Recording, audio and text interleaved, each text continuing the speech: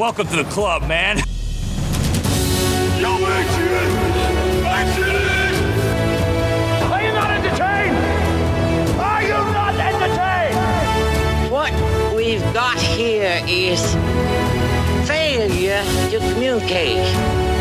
I live my life a quarter mile at a time. This is the worst day of my life. The worst day of your life so far. He's looking at you, kid. There's no crying in baseball! I'm gonna make him an offer he can't refuse. Strange things are afoot at the Circle K. To infinity and beyond!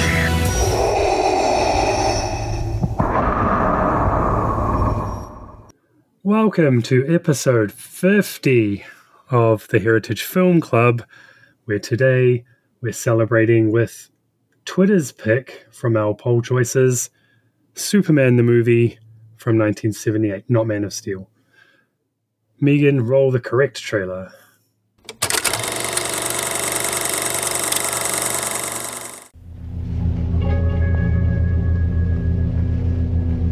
My friends, I'm not given to wild, unsupported statements. And I tell you that we must evacuate this planet immediately. Jor-El, be reasonable.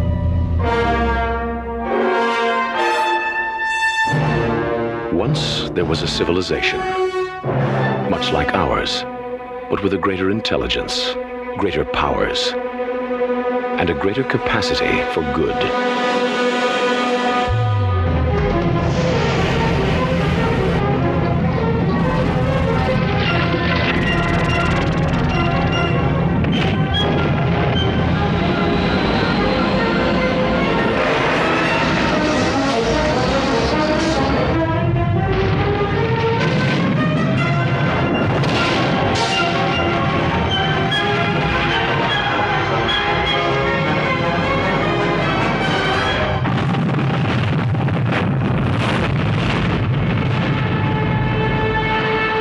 Tragic moment, that world was destroyed.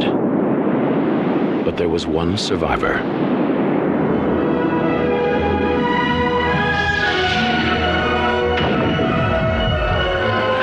Now, wouldn't that beat all get out?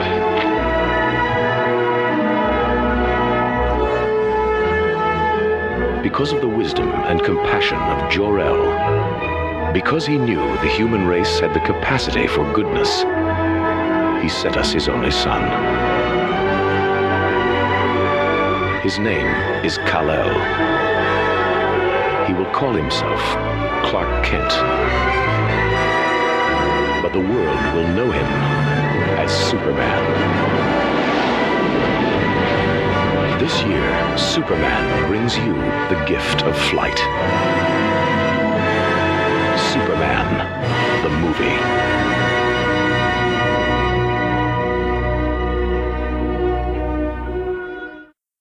A planet is going to explode. The government won't listen to a chief scientist's warnings. No, it's not a documentary. It's Superman the movie. Do I need to really go over the origin of Superman for anyone old enough to be listening to this podcast? Like, seriously, everyone should know this story by now. But, I guess just in case. Mere moments before his home planet of Krypton explodes, baby Kal-El is shot into space by his parents. 3 years later, he lands in a field in Kansas and is adopted by Jonathan and Martha Kent. They raise him right and teach him good values, unlike Kevin Costner did in Man of Steel. And after 12 years in the North Pole, Clark goes off to Metropolis, becomes a reporter, and a superhero. He catches helicopters, he woos intrepid reporters, and fights against shady land dealings, all while wearing a bad outfit. All set to an iconic piece of music by the legendary John Williams. Welcome to our 50th episode, not including a couple of unnumbered specials. I'm joined as always. Finally, we've got the whole crew together, mainly because I was sick. But, Jared, g'day. Hello. Brian. Hello, happy 50th. Happy 50th. And, of course, Clayton. Hello. We're old now. we're 50. Yeah. I was already old. No, but like, when we first started this podcast, Mike, didn't you say like the majority of podcasts don't get past 15 or something? Something Less than wacky that, I like think that. it's 7 or 8. Yeah, we got to 50. Yeah, what is the actual number though, Brian? Oh, now you're asking me tough questions. Quick, Oh, someone I tap thought you had dance your while I look sheet. it up. Yeah. I think it's 53 or something, isn't it? It's 50 plus. 50 plus. There you go. Yes. All right. Nearly a senior. I was going to refer to you as Mike L, and I wasn't really sure I could pull that. I was going to do Clay L. Clay L? Yeah, JRL. JRL, that's close enough. Yeah, it'll do. And Brielle. All right, good. Brielle, indeed. So. And while Brielle has been looking this up, this is in fact episode 54, or the 54th recording. There you go. So cool. Christmas and Halloween episodes and whatnot. Plus the Wolf of Wall Street for one more. There you go as well. Yeah. But yes, for numbering purposes, this is number 50. We're going big. We're going with a classic. I think it's safe to say a classic. Directed by Richard Donner, who, as you'll all know, directed Lethal Weapon, The Goonies, and a few other famous movies. Stars Christopher Reeve. Well. What's that? A few movies that we've discussed as well. Yes, that's true. Starring Christopher Reeve, Margot Kidder, Gene Hackman, Marlon Brando, Ned Beatty, Jackie Cooper, Valerie Perrine, and Terence Stamp. Has a runtime, the normal theatrical cut anyway, which is hopefully what we all watched, of 2 hours and 23 minutes.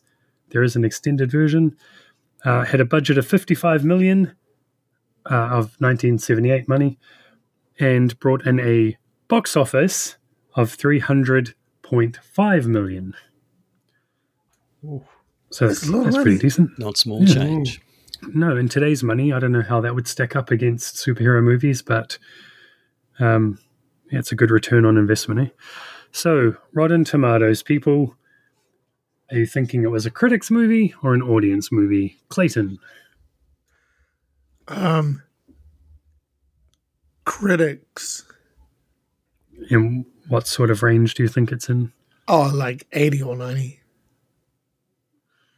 Oh no, critics of now. If you're a critic now, could you go back in and review it? I think so. Oh. Now, audience, like audience 70s, 80s. Okay. Brian? Yeah, I reckon high 2 on both. I'm wondering whether the audience score might have changed a bit with people reviewing it now after having watched the Marvels and stuff. But I'm still thinking high both sides. I'm going to go audience. Okay. Jared? Yeah, I think they'll both be high, but I think critics, just because critics tend to give higher ratings to sort of culturally significant movies, I guess. So I think they'll slightly edge it out. Okay. Yeah, it's good call. So, range-wise, you guys were not far off, but well, by saying high, I guess. The critics gave it 93%, and the audience score is 86%. Okay. Oh, okay. Yeah. So it's close. Still high. Was this the first superhero movie? Like, to be mass-produced?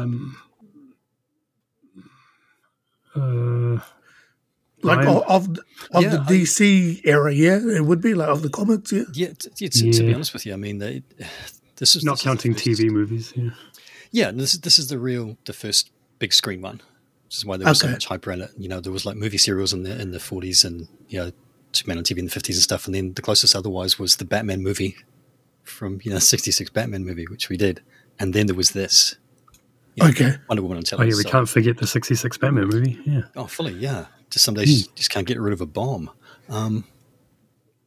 This was the, I guess, like the touch paper. Okay, cool. Tagline back then was, "You'll believe a man can fly." Yeah, and we'll get into that.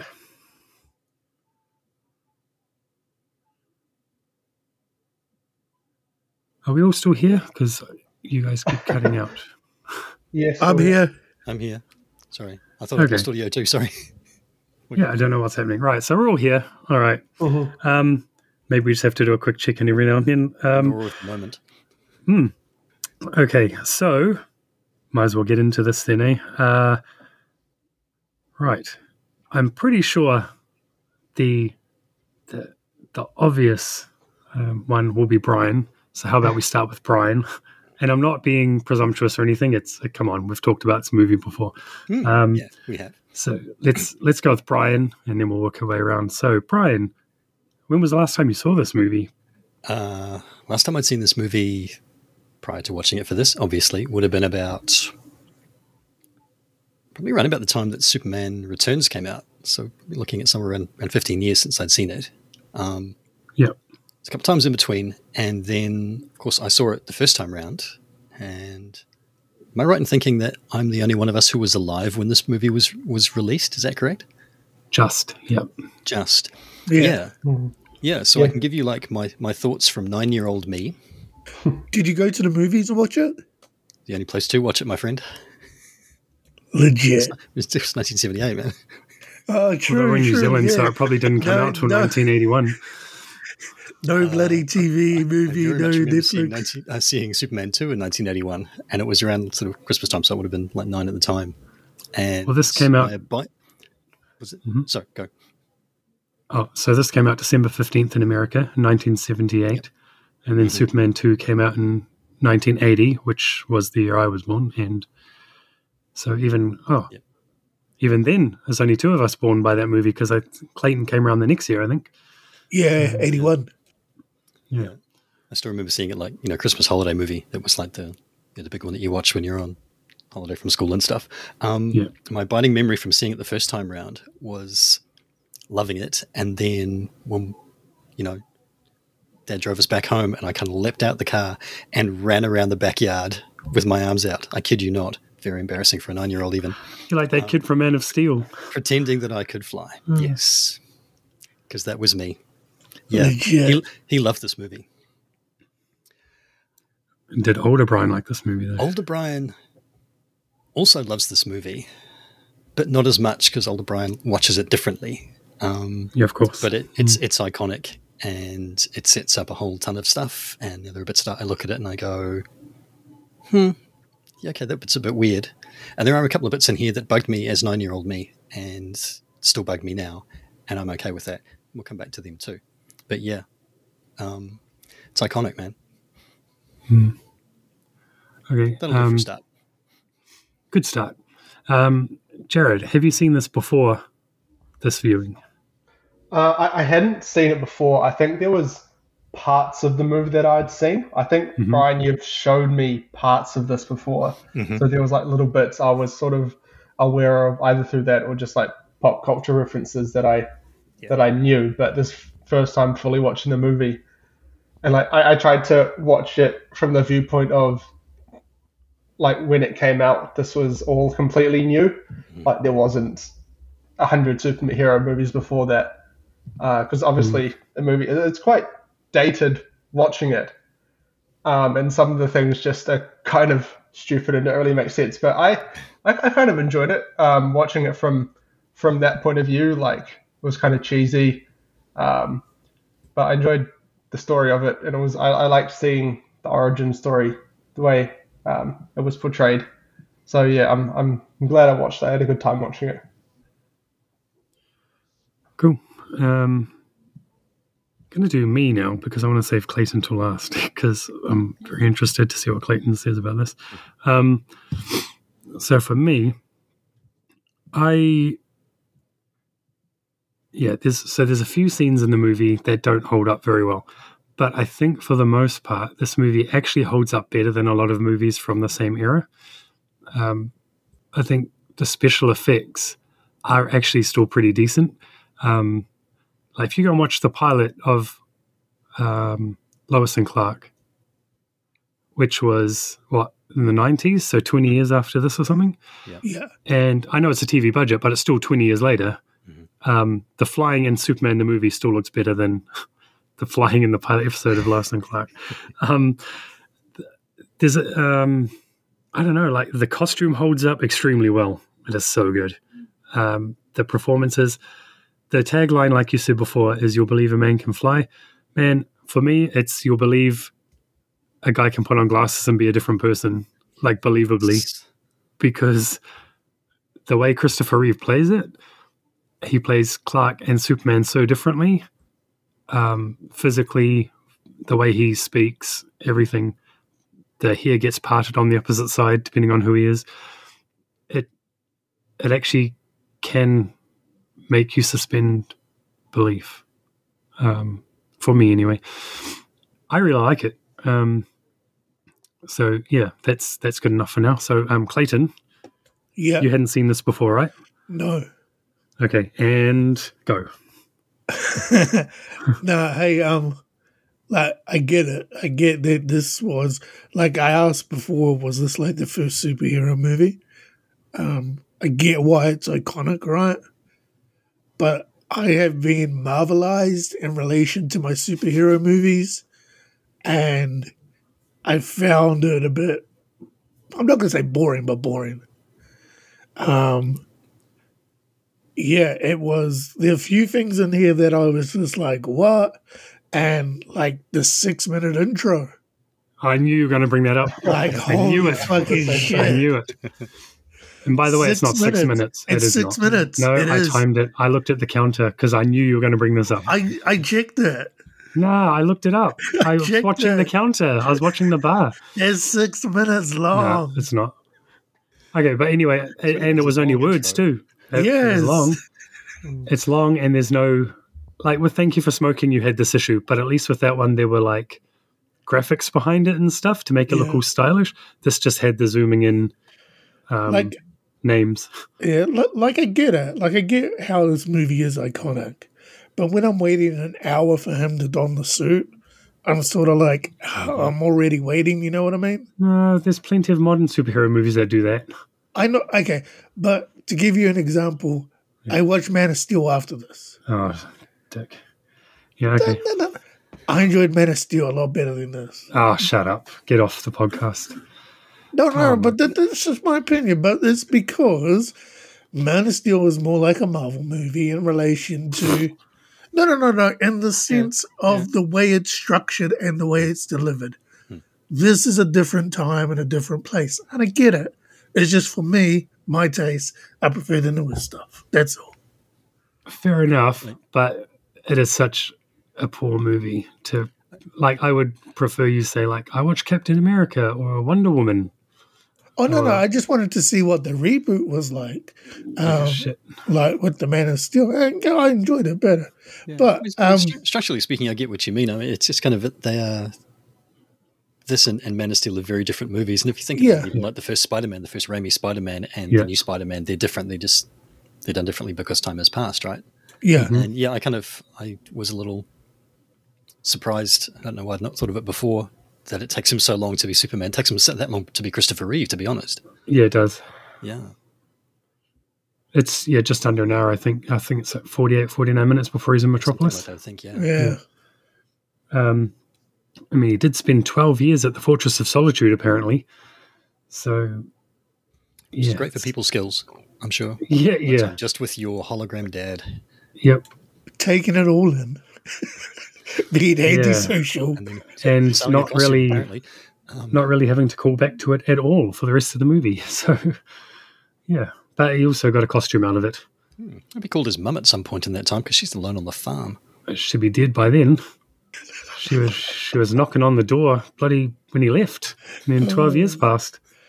Hey, I gotta ask, did anybody get creeped out the fact that Lois Lane was a little girl when you first meet her? What? On the train? Yeah. Yeah, I got creeped out by that a little bit. Yeah. Knowing where the storyline heads. Yeah, I never realized that at the time. I read that years later that was supposed to be her. Maybe there's something obvious in there that I missed. Hang on, what? So the little girl on the train is Lois Lane. Hang on, what train? When he's running alongside the train. Oh, when he's a high schooler. Yeah. Yes. Yeah. Oh, I didn't know that. Like, yeah, because the dad's like, oh, Lois, sit down, blah, blah, blah, blah, blah. Oh, and damn, she's I like, missed that. there's a guy out there. Oh, damn. Yeah, and he's what, over 10 years older than her, clearly. Yeah. At that point, which, when I I didn't realize at the time, but when I read it later, and I went, okay, that's just a bit weird. But also, as soon as she meets Superman, shouldn't she be like, hey, once when I was a kid, I saw a guy running faster than a train. I was waiting for that too, but it never came up. That would stick with you, I feel. Yes. Yeah. It's not like Frozen where they mind wipe Anna so she forgets Elsa has powers. It's like, man, who knew we could put a Frozen reference in this? That's good. If you start down the Pixar route and we end up on Cars, this is your fault. This is true. This is true. You did clock that there was another Lois Lane on the train, right? You'll have this in your trivia, Mike, no doubt. But no, what? The little girl, her parents on the train. The lady is Noelle Neal, who was Lois on TV, and the father is Kirk Allen, who was Superman. Basically, I think the first film Superman. Yeah, the pre-George Reeves one, right? Yeah. Oh. In the serials and stuff. Yeah. That's a cool that's my contribution to trivia. I'm out. I've got a piece of trivia. I'm just going to bring it up now because you're the DC historian, Brian, of this podcast for the old school DC stuff. You are, basically. Yeah. And I want to know, I know... Okay, I'll tell you the trivia, and you tell me if this is accurate to your recollection, right? Do my best. Right. So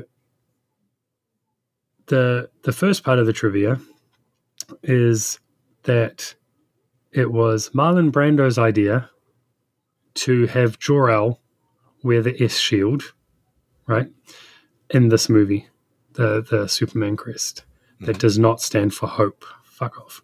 And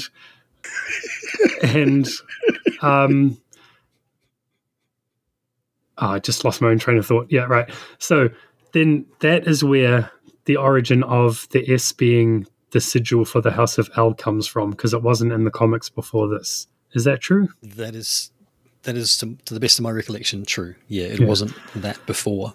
What was in the comics? No, it was just S for Superman. S for Superman. Oh, okay. Yeah. But Jor-El thought the House of L or anything. No. Yeah, so Marlon Brando rather thought it would be a good idea. So basically, Marlon Brando came up with the idea that it's a crest. Because all the other people have obviously got different sigils on Krypton, on their clothes in this movie.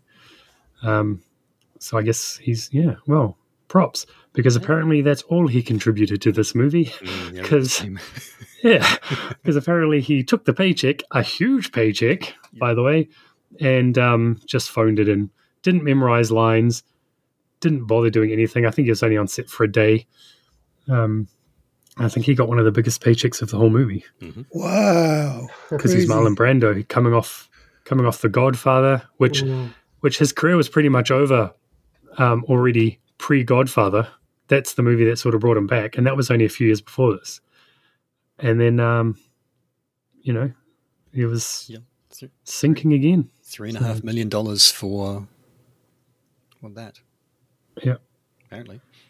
Yep. And then he sued the producers and was cut out of Superman 2, even though he had already filmed scenes.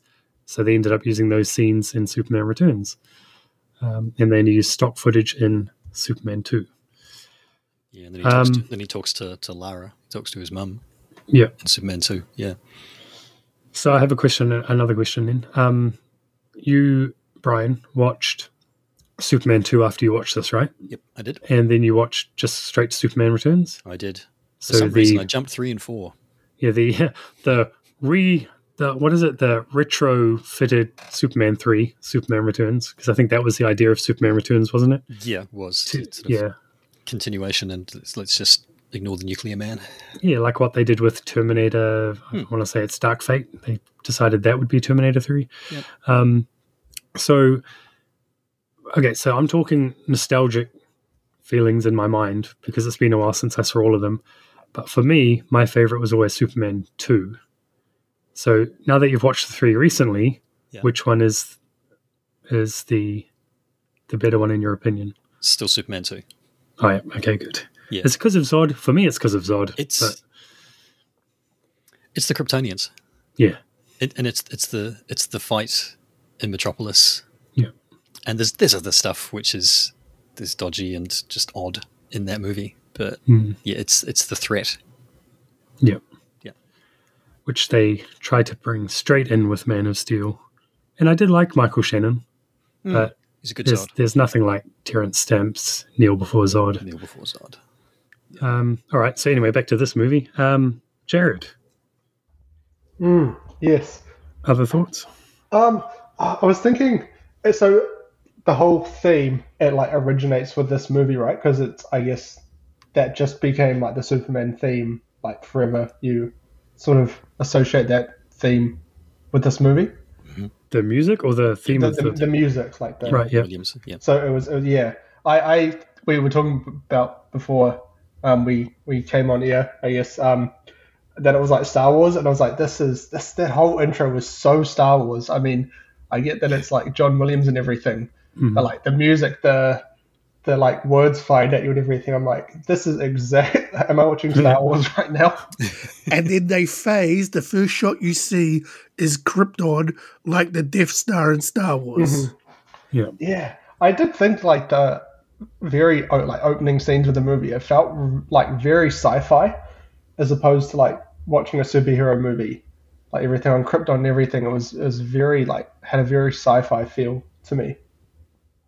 I don't know if that's Man of Steel did that as well, though, I guess. But yeah, did you find the movie extremely dated, or did any of it hold up, or did it all just crash? It did feel dated. I mean, compared to like what DC tries to do with its movies now, when they're a lot darker, and like sort of gritty. This was completely the opposite of that. It was.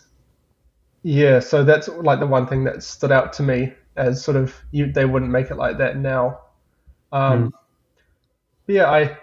it had a lot of things like, I don't know if that seems like such a cliche now, like buses falling off bridges and that sort of thing. Yeah.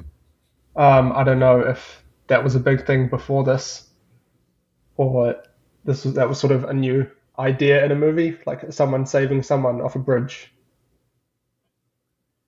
But it's certainly been used enough after this. Yeah. Even Fantastic Four did that, didn't they? Yeah. Man of Steel, didn't it? Wasn't that the... there's a bus in the river. That's right, because that leads to the whole scene that I have a problem with. Yeah. And it was kind of the era of disaster movies, let's be fair. You know, it's still your towering inferno, Poseidon adventure type thing, so there's always peril with, I don't know, big peril, if you like, bridges and buildings, and I don't know, maybe they just tucked into that. One thing I did find quite funny in this movie was Superman saying, flying is still the safest way to travel, and there's like a plane crash and a helicopter crash within like half an hour of each other in the movie. And like, flying does not seem like that. I mean, it's like, it happens in one night in the movie, these two crashes that he goes to. It's like, I don't know about that. To be fair, the helicopter barely gets off the ground, and that helicopter, had it got off the ground, wasn't it supposed to go and meet Air Force One? Yeah. Because that's where Lois was going, right? Yeah. Yes. That scene, the helicopter scene, the "You've got me, who's got you?" That scene is just one of my favorite scenes ever. Yeah, me too. It's my favorite scene of this movie. I love the laugh that he does. Please tell me you saw that. Good. You got me. Who's got you? Oh yeah. And then just goes. Yeah, just a little smile. It's cool. Yeah, it's great. I didn't think it needed the double jeopardy scene, as they called it, with the helicopter then falling down, because when he catches that, it does look a bit fake. But the lower scene was cool, and then the cat burglar scene, which followed it up, I quite liked as well. The Batman scene. The Batman scene. Where they turn the camera on its side, you mean? Yeah, horizontal, yeah. Well, they had to strap the guy in who was in the office, apparently, into a seat, because he was filmed the wrong way up as well, because everything was horizontal. Yeah. So, I liked that scene. It looked like Superman was standing on the side of that building, because it shot from the inside of the window, and you saw the bottom of his boots and everything. I thought that was really cool. Yeah. And then he also finds time to save a cat from a tree. Oh, you got to do the cat. You have to do the cat. You have to. So Clayton, I get it. I get the narrative structure being slow for you because you're right. The first half of the movie is very slow. Yeah. But I just feel that once it does get into that second half, once he's Clark and Superman, it's Metropolis and Radira. I actually think the movie is pretty good. It's definitely my Superman. Like this is how I picture Superman, like bright and for the most part pretty happy. He does sort of alter the whole world for his personal gain at the end in the most ridiculous part of the whole movie where he reverses time by turning the earth the wrong way around. Yeah, but it only reverses some things, right? Like, does everything get reversed, or it reverses time? Yeah, it reverses time, but it goes back to like the dam sort of bursting, but then does the dam burst again? Yeah, because he's still got to catch the missile, right? Yeah. But all he does was stop Lois's car or grab Lois out of the car before everything else goes to screw the rest of the world, mate. I see my lady. Yeah, first time. Yeah, he could have Jimmy's just hanging off the dam. Yeah, and then Jimmy turns up, so he's okay. He should have reversed it, a little bit more. Just stopped the whole thing, gone and got Luther before he could steal the missile in the first place. Mm-hmm. But then we wouldn't have got the really cool looking scene where he goes underground and lifts the tectonic plates. Yes. And I'm not even being funny. That looks cool. It's a cool visual. It's like a comic book visual. It's really cool. He saves the train. He goes underground. Yeah. Reknits the San Andreas fault. Yeah, because that's what this whole movie is about. A guy making shady land deals to get rich quick. It's the superhero, The Big Short movie. But I will say that when, like, going back to the original scene where you first see Superman and he saves Lois in a helicopter, when aliens come and people are freaking out, this is what they need to play to calm everybody down because nobody was freaked out. Everybody just accepted that this was this guy in the suit flying and saving people, and everybody was okay with it. They had the cameraman recording it, and there's no panic. Everybody's just cheering. Yeah, and the dude with the that's a bad outfit. I love that dude. That's my MVP of this movie.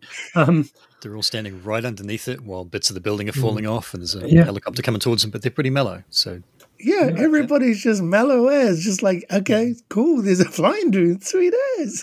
Not one F-bomb gets dropped, and the F-bomb was around in 1978. So, like, when you see a dude, man.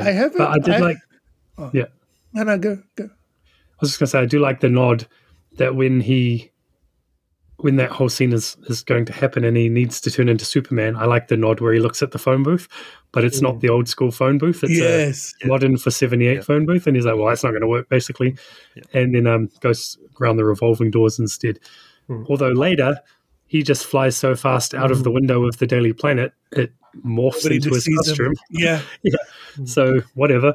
But, I like those little nods. But correct me if I'm wrong, but nobody says, is it a bird, is it a plane? Do they, or do they? No, I was waiting for it. I did find it funny, though, when that helicopter's hanging off the side of the building, Lois is hanging off. He still spends so much time trying to find somebody to get changed. Yeah. It's like, where do we go? Where do we go? Priority. It's getting into my suit. Oh, because he knows. I guess he wants he knows. Yes, he's great enough that he knows he's going to have time, but I still find it quite funny. He does say later on he's never timed himself, but he must know. It must be instinctual. Which makes me think, I go, yeah. Oh, sorry. Did you finish? No, yeah, hey, sure. I may have missed it, but how does Lex Luthor know the lore of Superman in relation to kryptonite? It's a really, really good question. Oh, okay, so I didn't miss this? It's a massive hole in this movie. Okay, I thought I missed doesn't he? He gets out all those maps, doesn't he? Yeah, but Lois interviews him for what, a couple of minutes, really. Yeah. And you see all the questions that she asks him. Unless they're having a really, really good talk while they're flying around the city, there's no way that he knows all the stuff that he knows, or the star that he mentioned, or this planet he mentioned. None of that makes sense. Okay, cool. Because I thought I missed something, and I'm going, okay, I get that he may have put 2 and 2 together in relation to, like, when Superman landed, there were other asteroids, etc., and they find the other asteroids. But in relation to the whole lore, the kryptonite, the everything, I'm like, where did this come from? Well, he is supposed to be a super genius. Yeah, he's supposed to be a super genius, remember? I don't know if it says that in the movie either, but the character. A super genius who for some reason keeps Otis around. Yes. That's sort of just like, well, what is the point of this keeping this dude around who's going to just pretty much ruin all of your plans? Otis, you were followed again. Yeah. One of the bigger plot holes for me is there is no way that there's no way that this planet should be called Krypton in this movie anyway, because every time Jor-El talks at the start of the movie, he says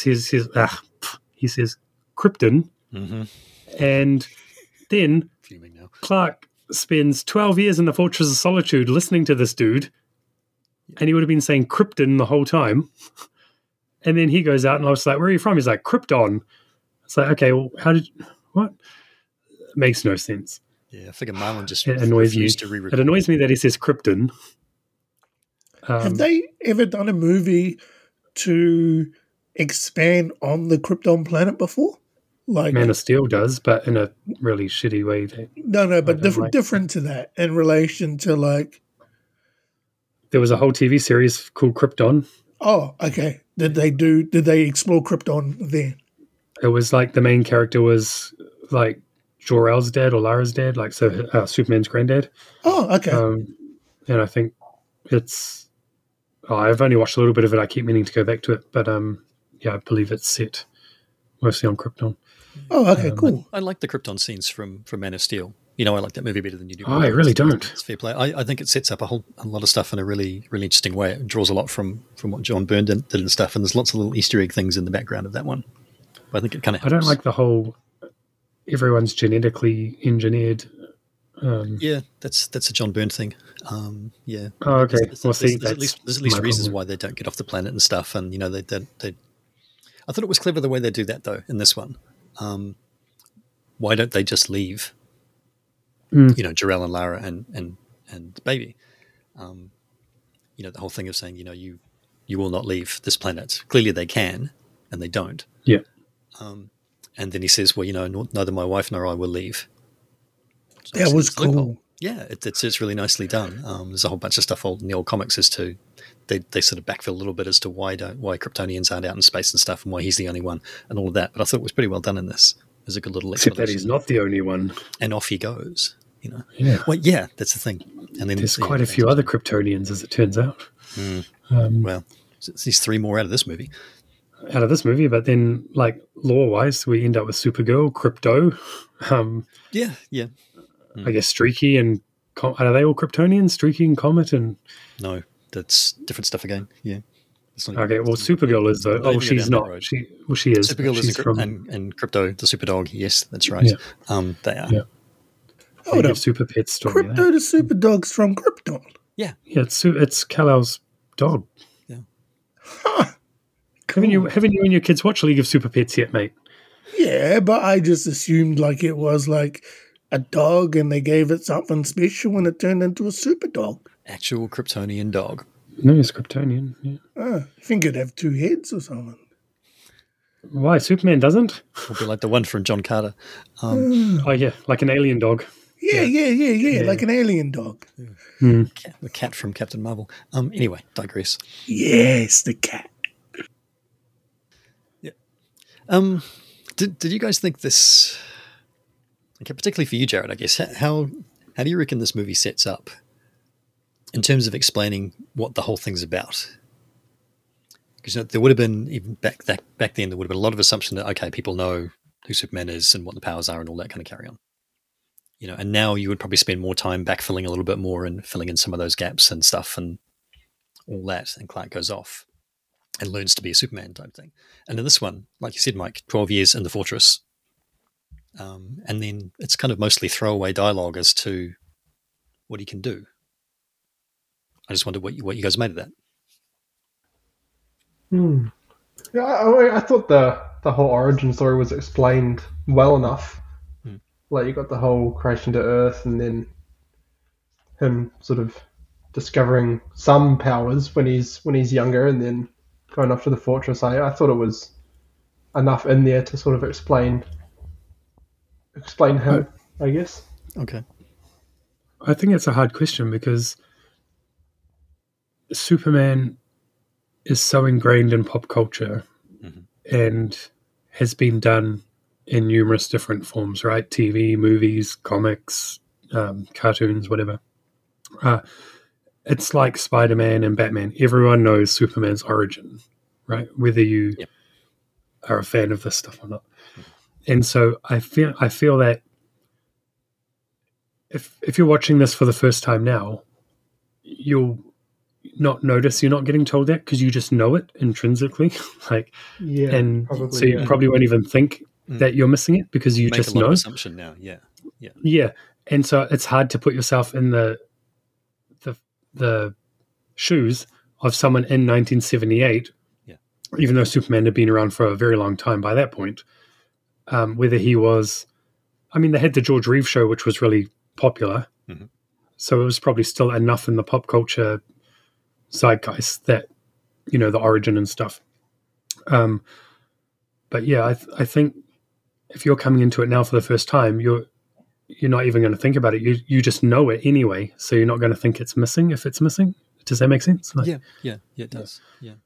Because I really, just thinking about it now, I can't even recall what he said or whatever, but or what he didn't say. It's just you accept he can fly, he can do whatever else. Like, he can turn himself into a human drill and dig through the ground. He can. He's indestructible. He's super strong. Yeah, he can reverse the planet's rotation. Apparently, all of that. What underwear you're wearing? Yeah, that scene, right, dude. Like, apparently, I like this movie as much as Superman likes pink, but that is just and now even more creepy because of what you told me before about Lois being the girl. Gosh, are we still on? I just got a lost connection. Hello, can anybody hear me? I think we've lost Mike. Yeah, I think we just lost Mike. Hey, Mike, we lost you. We lost you.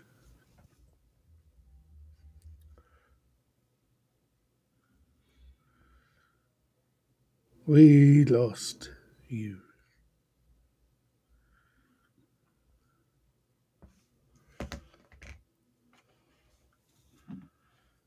Where did you go? We just got up to the cool part too. Oh, how is it still recording? I know. Hold your tickets.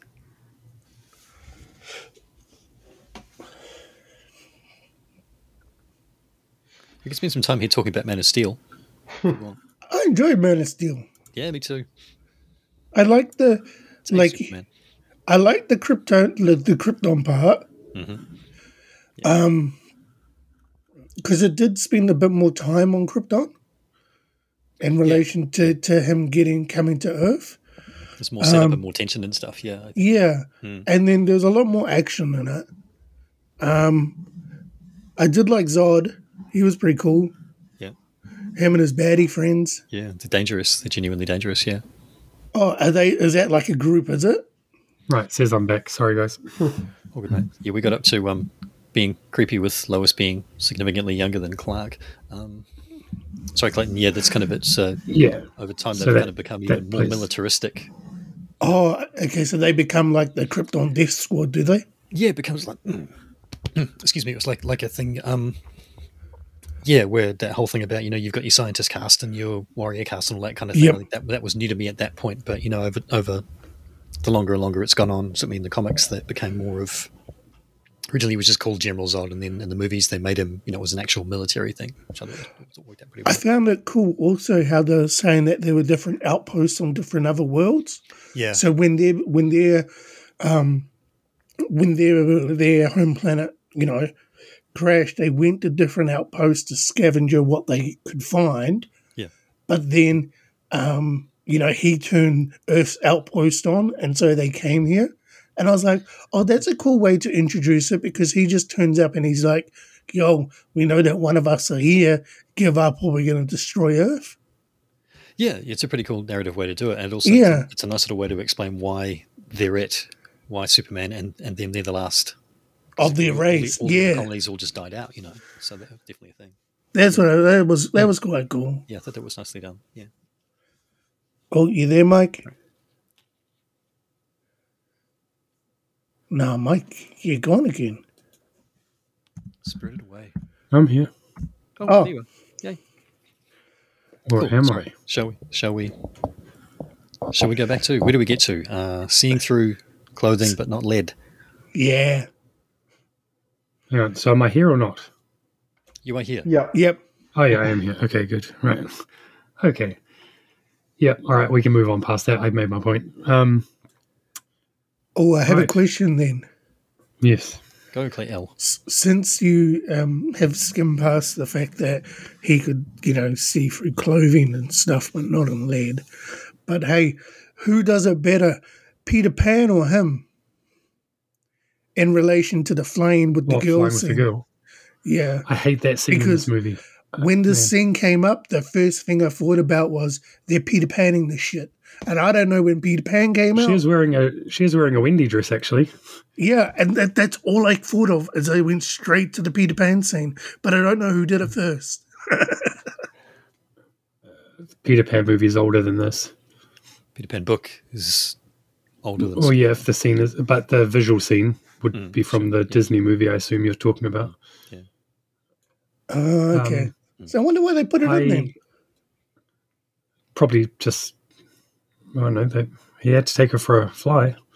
But I guess you have to set up the whole Superman Lois thing somehow. It's a pretty cool way to do it. Oh yeah, I guess so. I hate that it's way too long for one. Like, it would have been good if it was just the first part before she starts narrating it. That was. I hate the narration part. It's terrible. Like, she's talking in verse, and it's not good. And then he drops her. Did he drop her? Yeah, she fell down and he had to dive down to save her, to catch her and carry on their flight. But I was sort of hoping that he would let her die. You're a complicated man, Clayton. You know that he's going to save her, right? But it's like, why couldn't they wait to like an inch off the ground or something and he's just like, shwoom, and then, makes it a bit more dramatic and stuff. No, because Big Bang Theory's already been over that. And with the scene where she falls off from the helicopter, Big Bang already poo-pooed this whole thing, saying that based on the velocity that Lois was falling from the top of the Daily Planet and then Superman coming in at his speed, if he held out his arms to catch her like that, she would have been sliced into 3 pieces. So, for real? because she was falling at whatever velocity she was falling at. And then, there are books around this kind of stuff. We spend a lot of time putting real scientific thought into these things, and frankly, they should just read comic books. People debate it is a comic book movie. In relation to it's a real thing. Yeah, I mean, let alone there's a dude who can fly, and he's from a planet called Krypton, which doesn't really exist in real life. Well, or in comic life because it blew up. But this is crazy. Yeah, that might be my outro audio clip if I can find it. Should we just do some trivia? My turn for a question, sorry, if I can, if you don't mind. Clayton and Jared, did you know that Lex Luthor is bald? Yes. Yes, but Someone I was didn't. wondering why he had hair to start with. I can tell you why. Yeah, me too. When I first watched this movie, and I went, Lex Luthor's meant to be bald, and then Why did he have hair? Here's at the end. Yeah, at the end. You But know, why Gene did he have hair? Hackman's. That's all Gene Hackman's hair. You know that, right? Oh yeah, because I lost he's got like hair in the real life. Yeah, they just styled all of his hair apparently, and then the only bit when he's bald at the end, it's a skull cap. So okay, it's weird. Yeah, but isn't it like it's when he a was wig or something in the movies? What's that, Jared? Sorry, isn't it like supposed to be a wig, right? Yeah, I mean it's his actual hair, but it's meant to be. He's got this big it's collection of wigs type thing. Yeah, exactly. Yes. Yeah, and it was all just a really weird thing. It's kind of like Cesar Romero playing the Joker, and he wouldn't shave off the mustache. You know, it's just, in the comics and the lore leading up to this movie, Lex Luthor was bald. Yeah, always. Okay, not always. During the 90s or whatever, the death of Superman, didn't he have? He's also, as Mike said, a super genius and a scientist and all that kind of thing, and that's the things that probably is one of the things that genuinely bugs me about this is that he's not a threat. I don't think he's dangerous in this. He gets a lump of kryptonite, which he kind of imagines, you know, but he's that's why I like the second one better, because there's a real threat to it. In this one, he's trying to make land, and he isn't dangerous. Okay. Yeah, I did find like him and Otis a little bit sort of like the Batman movie we watched, where like it's sort of not that serious, like it's almost like comic relief, cheesy, yeah. The villain's like real cheesy, and like that sort of angle for the villain with like the hideout and everything. I don't know if they probably took inspiration from that, I guess, and sort of made it that way. So maybe they felt like they needed a little bit of Batman camp type stuff to to lighten it or whatever. I don't know. What sort of animal was supposed to be in that pit?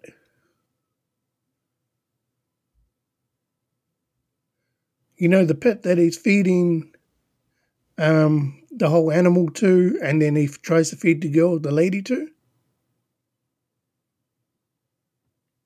I've gone blank. You know the animal there.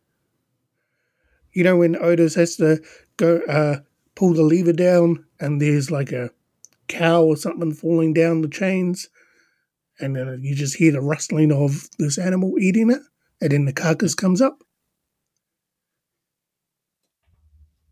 I genuinely don't remember that. Yeah, I think it's been too long since I watched this movie. It's been like 2 weeks. So. Otherwise, I would say alligators in the sewers. No, because then he hooks up the lady at the end. He's going to feed the lady to the animal, and then Superman comes in and saves the day. And it's all like, I saved your mum first, or your mum says hi, or something like that. Because when Superman is dying, she lets him free, but she's like, you got to swear, you got to go do my mum first. Oh, yeah, because the missile's going to hit where her mum lives. Yeah, New Jersey or somewhere. Oh, okay. We don't know what animal it is. No. Oh, okay. I've genuinely gone blank on that. I just wondered if it was like another like comic character that was in there that you didn't know was in there that, eventually turned into something. No, not from a Superman point of view. No. Oh, okay. Be kind of like a Batman Killer Croc thing. If it was, jeez, then no. Maybe 10 years later. Yeah. Mike, are you here? We can't hear you, Mike. He might be gone again. He dropped out before. I think you were right, Clayton. This is the cursed episode. Ladies and gentlemen, please stand by. We are having technical difficulties. Has anybody got any trivia? Fuck it, let's just wing this shit. Anybody got any trivia? Jared, I know you didn't research this movie, but you got any trivia, right? No, I didn't look anything up, so no. Okay. I have nothing. Brian. I did look up some. I looked up some when we weren't sure we were going to record a little earlier. Yeah. We were all going to be on, which was right cool. Apparently the kid who plays the baby Kal-El, the infant Kal-El rather, the one who lifts the car, is also in Superman 2 and he's in Man of Steel. Oh. Not as a baby. That's cool. Couldn't find out who he plays in those, but he's there, which I thought was pretty cool. The guy who plays Clark as a teenager, has a fake nose and a wig. No way. Naturally blonde with wavy hair, from what I read. Yeah, and because they overdub his voice. It's Christopher Reeve. Yeah, so he had all the stuff, makeup and stuff, to make him look like young Clark, I guess, if you like.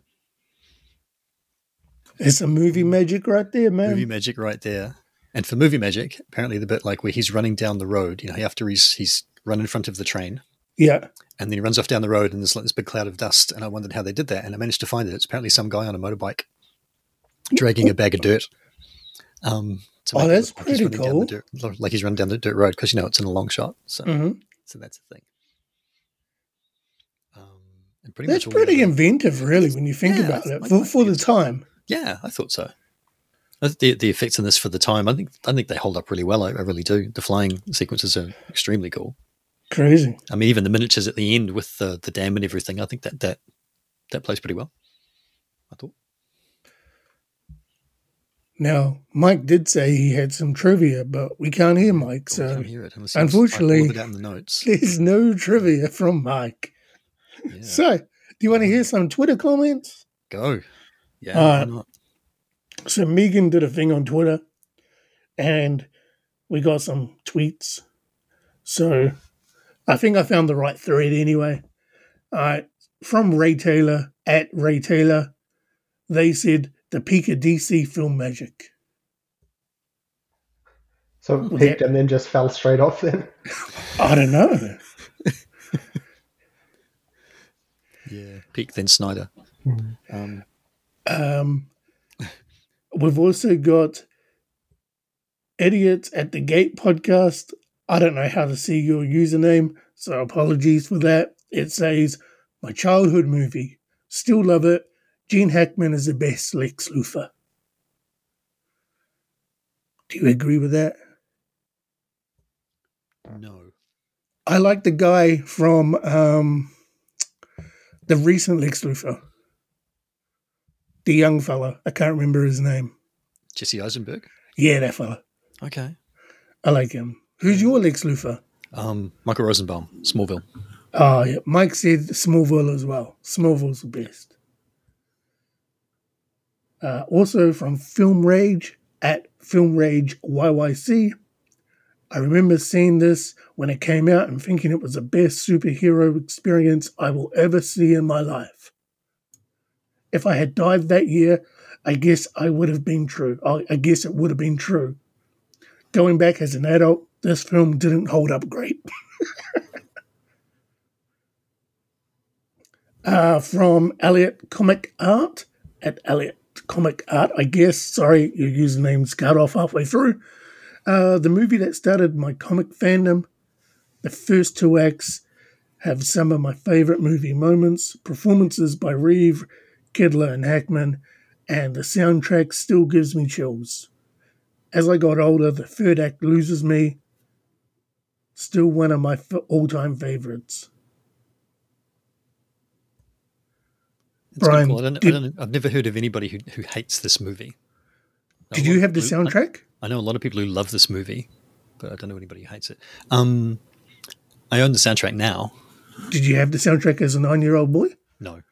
Flying around your backyard? No. I was buying Split Enz albums when I was 9. Okay. Yeah. Shoot the Flick, at Shoot the Flick. I guess. Can't see the full name. I don't know how Mike does this, eh? Half the names are cut off. The original Superman is still a good time. Unfortunately, it still is the basis of how we rank Superman movies after all. Professor J, at JHunt006. This movie's biggest surge was when it premiered as a 2-part series on national television. It absolutely took over the country.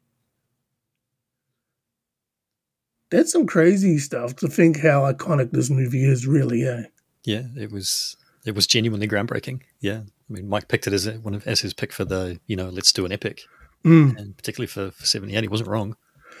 Chance Whitmore, It was a huge wow moment for me as a kid. Enjoyable movie for in a goofy 70s sort of way, but along with Batman, foundational to the idea that superheroes movies could be a thing again. Pop culture now. I'm old enough to remember the tagline. This movie will make you believe a man can fly. As you said, Brian. It was a standout superhero movie from a time unlike today where they were few and far between. A funny, exciting, and wholesome film. And the last one from Pittsburgh Nerd Podcast. This film hasn't aged well, but I feel like a Superman. But it felt like a Superman comic book when I was a kid. It still holds a place in my heart. I guess with all those, even though like there's still like good feedback from everybody, and thank you to everybody who put the little Twitter account, Twitter comments there.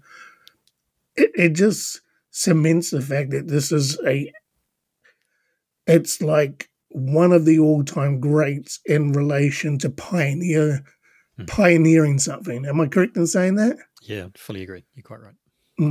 I don't know how you can explain that in a better way, but yeah. It's just one of the iconic. It's iconic. Yeah, that's what I was looking for. Correct. Yeah, I think the genuinely surprising thing out of that is that it took just over 10 years to get Batman. So we went from this to Batman. Yeah, like three more Superman movies. Yep. And 3 and 4 again, not good. Kind of a little bit of a kill the franchise type thing. Yep. And then it wasn't till, let me see, was it 89? And Batman. Yeah. Then we got the 5 Batmans, or whatever it was. Yeah, 4 Batmans, and then it's kind of, it sort of. And then it died off again, correct? Yeah, it kind of did, and then there wasn't a lot for a long time. Not good ones anyway. It's kind of one of those ones where you'd think it would have kicked off something, and surprisingly, it really didn't. Crazy. Yeah. Crazy. All right, we're going to cut for a short commercial break. We'll be back shortly. Mike, do whatever you need to do.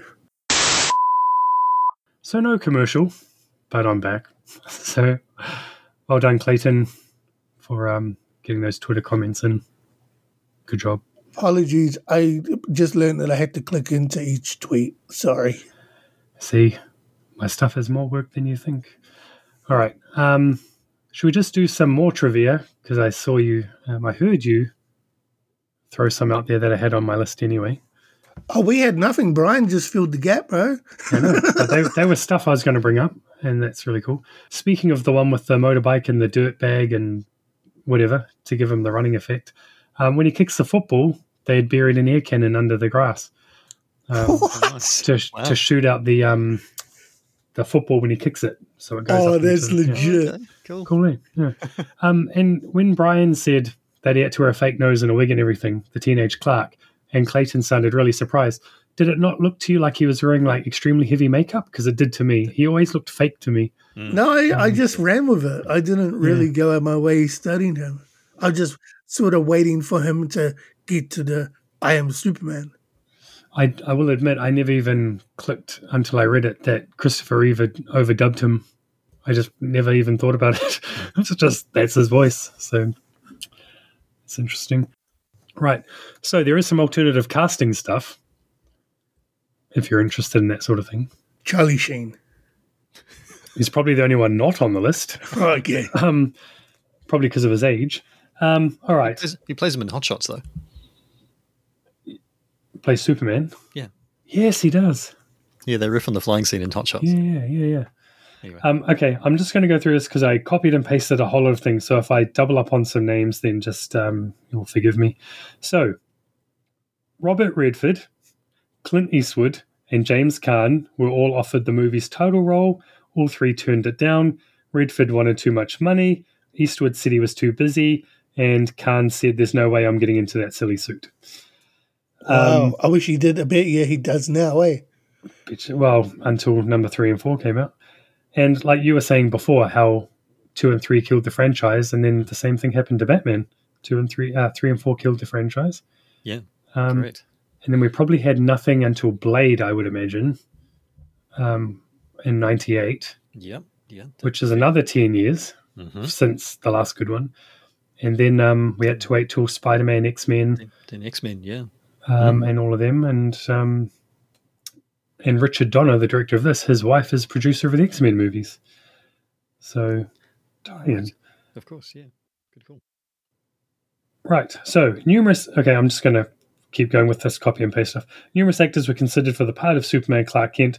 Warren Beatty, James Caan, as I already said, Burt Reynolds, Chris Christopherson, there's a Blade tie-in, Nick Nolte, Robert Redford, I already said that, Arnold Schwarzenegger. Yes. And you've gone again. You got up to the best name. Arnold Schwarzenegger.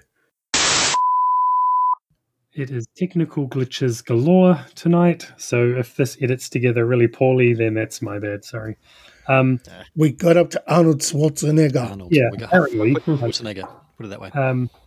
That would not have been my Superman. That would have been an awesome Superman. He was already an awesome Mr. Freeze. Right. Ryan O'Neal, Jeff Bridges, David Soul, Robert Wagner, John Voight, and the front runners apparently were Nick Nolte and John Voight, after the role was turned down by Warren Beatty and Robert Redford. Among the unknowns tested for the role were Ilya Silkins, who's the producer, wife's dentist, footage of which is on the DVD, the test screening. And obviously, eventually they cast an almost unknown actor that they kept coming back to. They turned him down a few times. They liked his performance, but he was too skinny. A guy called Christopher Reeve, who had only had one other film and a television soap opera to his credit. And this made him. Oh, yeah. And this is like what he's known for, yeah?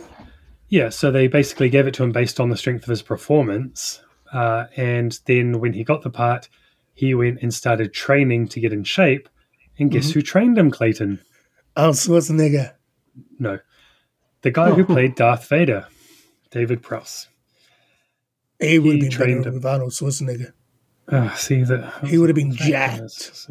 He was jacked enough. In my opinion... He would have been jacked. No, Jacked. No, because this is my opinion. Superman shouldn't be jacked.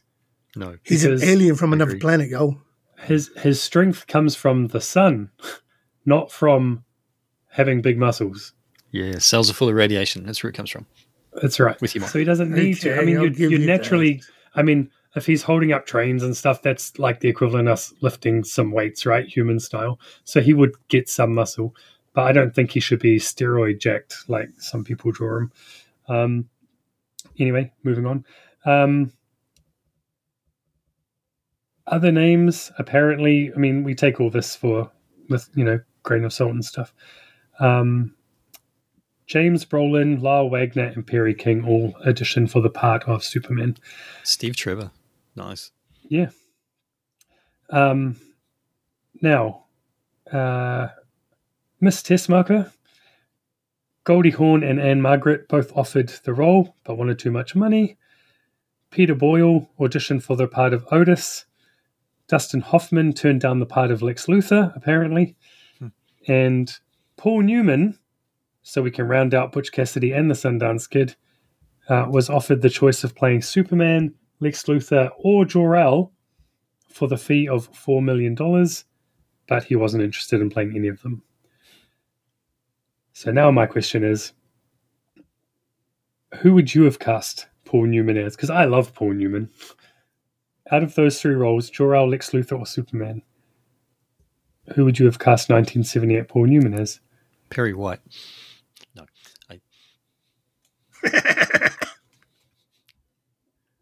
I don't see him as any of them, to be honest with you. Maybe Jor-El.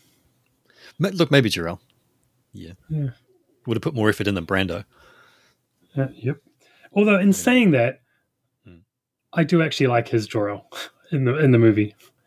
Even though he put nothing into it, he wouldn't memorize his lines. He was reading lines off baby Kal-El's nappy during the scene where he puts him into the spaceship. Didn't he do like the exact same thing for Apocalypse Now? Like turned up like super overweight, didn't know his lines. Yep. That turned out well enough. Yeah, good old method acting. Tell you what. Yeah. Now, moving on to other trivia, Mario Puzo, who took the first go at the script, obviously very famously wrote the novel The Godfather and the screenplay for The Godfather, was brought in to write Superman. Apparently, it was too epic and too expensive, so the team brought in David Newman and Robert Benton, and they sort of toned it down, added some of the camp to it. But obviously, Mario Puzo gets a very prominent credit in those 6-minute opening scene. We've talked about Marlon Brando having the idea to wear the S and therefore making it into the sigil of the House of L by default. Apparently, the Superman S logo that Marlon Brando wears is the same one that George Reeves had on his costume in the Adventures of Superman TV show. Yeah. So, like an homage. The credit sequence, because Clayton loves it so much, cost more than most films made at that point in time. Of course it did, because it was 6 minutes long. It was flying words, man. Yeah, but they needed to pay the high-end tech people to make those flying words. Then they needed to cut the Star Wars. Welcome to the Death Star. The movie was filming in New York City on the night of the notorious 1977 blackout.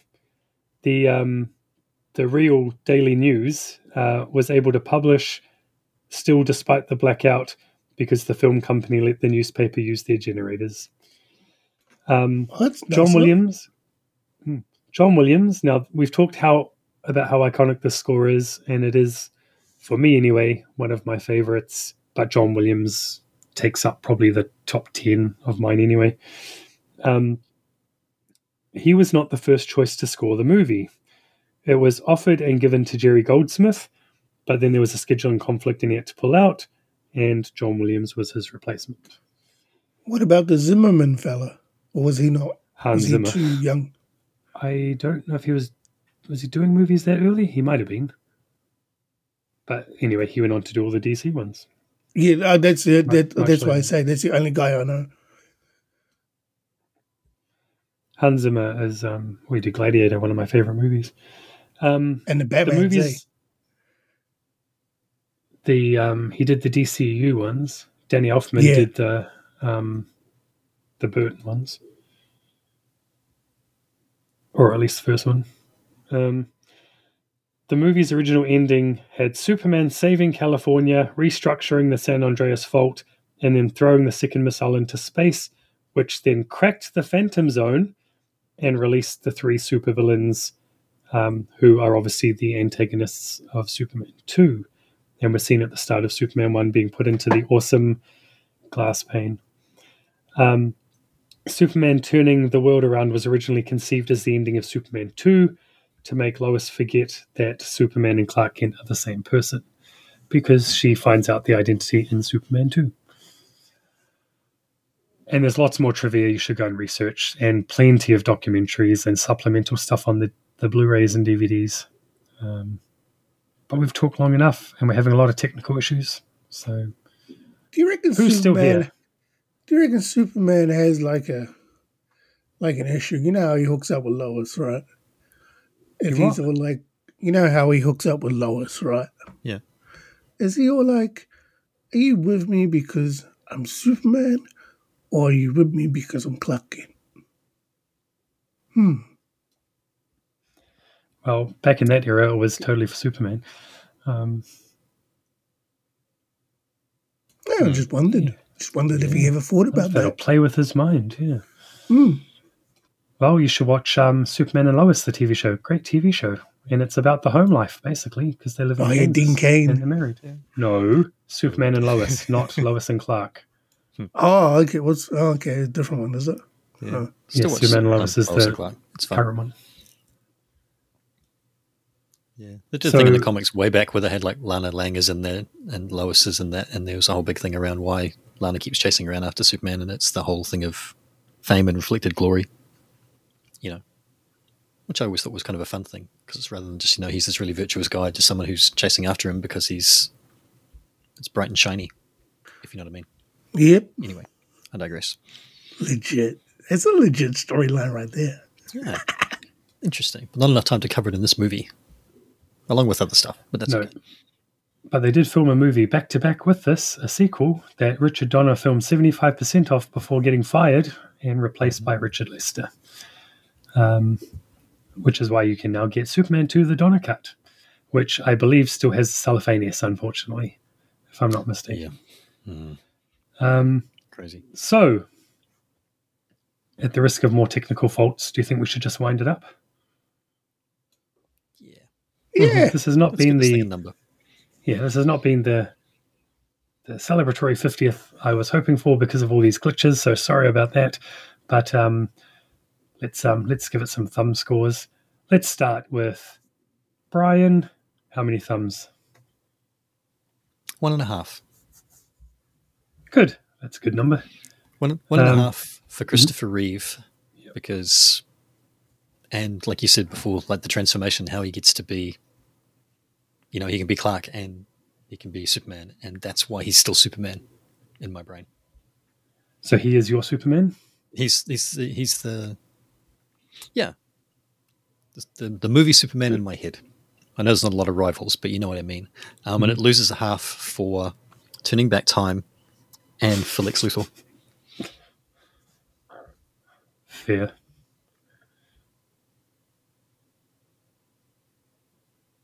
Okay. Is everyone still there? Yep. Yes. Yep. Still hanging on. You're the only one who responded, though. I'm here. Me too. Okay. All right. Good. Okay. I don't want to keep stopping and starting, and I don't want to keep editing. So this is staying in. All right. Jared, how many thumbs? Yeah. One from me. I mean, not my favorite superhero movie, but yeah, enjoyable enough as a watch. Yeah, see, I'm losing you guys constantly. How many was it? 1 thumb. Okay. Clayton. I'm disappointed that we didn't have Arnold Schwarzenegger, now that I know that we could have had him as Superman. But based on the movie that I watched, 1. Okay. Right. And I give it 1.5. So what's that? A good solid 5 out of 8, 62.5%. Sweet. We're way under the Rotten Tomatoes this time. We were. For both. It's like putting it all over again. True. Let's just say this is still a better superhero movie than some of the stuff that comes out these days, especially from DC, but also like the Eternals. I like the Internals. The Internals? The Eternals? Eternals. The Internals might be a whole different genre. No, the Marvel one with Angelina Jolie. Yeah, the Eternals. Yeah, I like that one. That was cool. No. Okay. I suspect the Internals is one genre.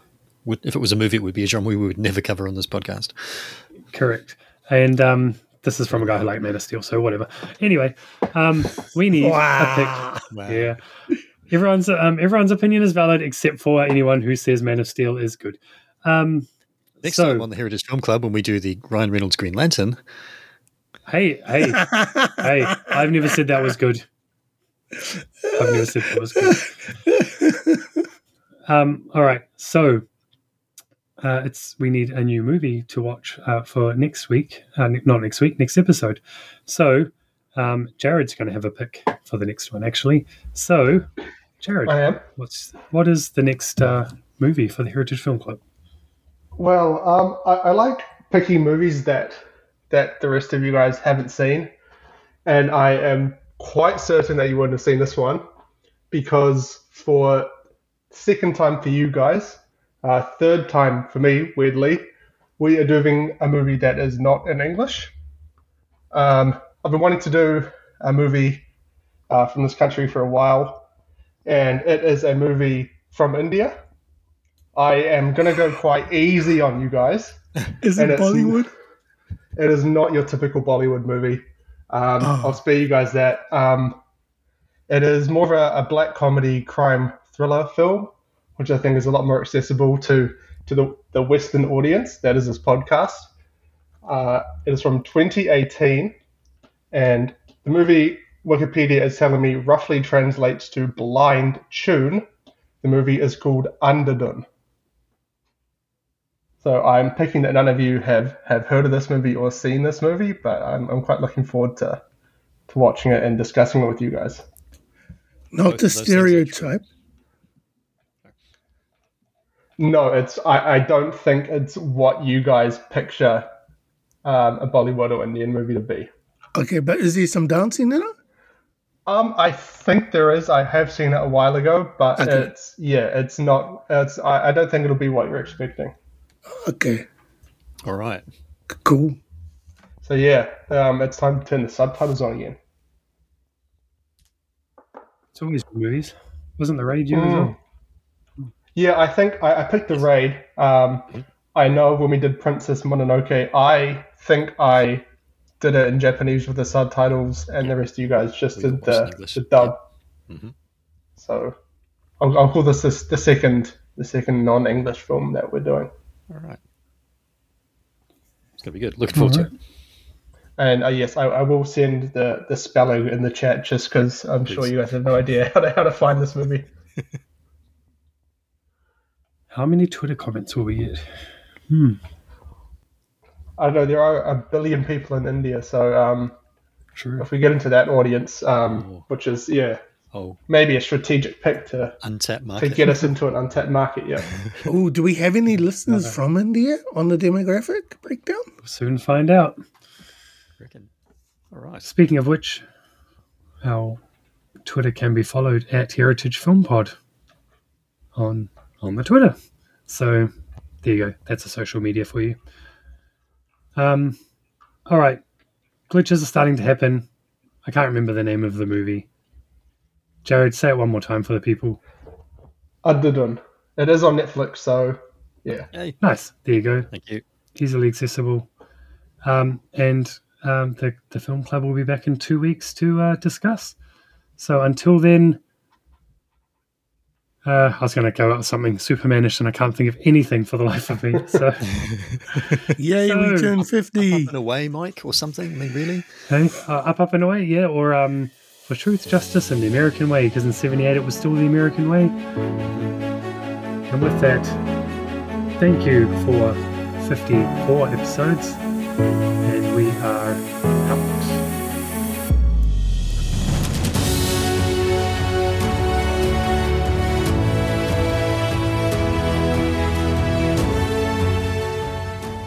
That's the end. Thanks for listening. Honey, wait. Yeah. If you don't have any other plans, do you want to join us for Thai food and a Superman movie marathon? A marathon? Wow, how many Superman movies are there? You're kidding, right? You know, I do like the one where Lois Lane falls from the helicopter and Superman swooshes down and catches her. Which one was that? One. You realize that scene was rife with scientific inaccuracy. Yes, I know men can't fly. No, let's assume that they can.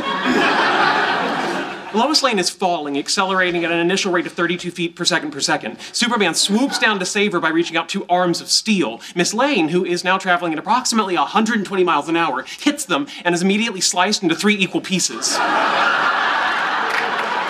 Unless Superman matches her speed and decelerates. In what space, sir? In what space? She's 2 feet above the ground. You know, frankly, if he really loved her, he'd let her hit the pavement. It'd be a more merciful death. Excuse me. Your entire argument is predicated on the assumption that Superman's flight is a feat of strength. Are you listening to yourself? It is well established that Superman's flight is a feat of strength. It is an extension of his ability to leap tall buildings, an ability he derives from exposure to Earth's yellow sun. And you don't have a problem with that? How does he fly at night? A combination of the moon's solar reflection and the energy storage capacity of Kryptonian skin cells. I'm just gonna go wash up. I have 2,600 comic books in there. I challenge you to find a single reference to Kryptonian skin cells. Challenge accepted.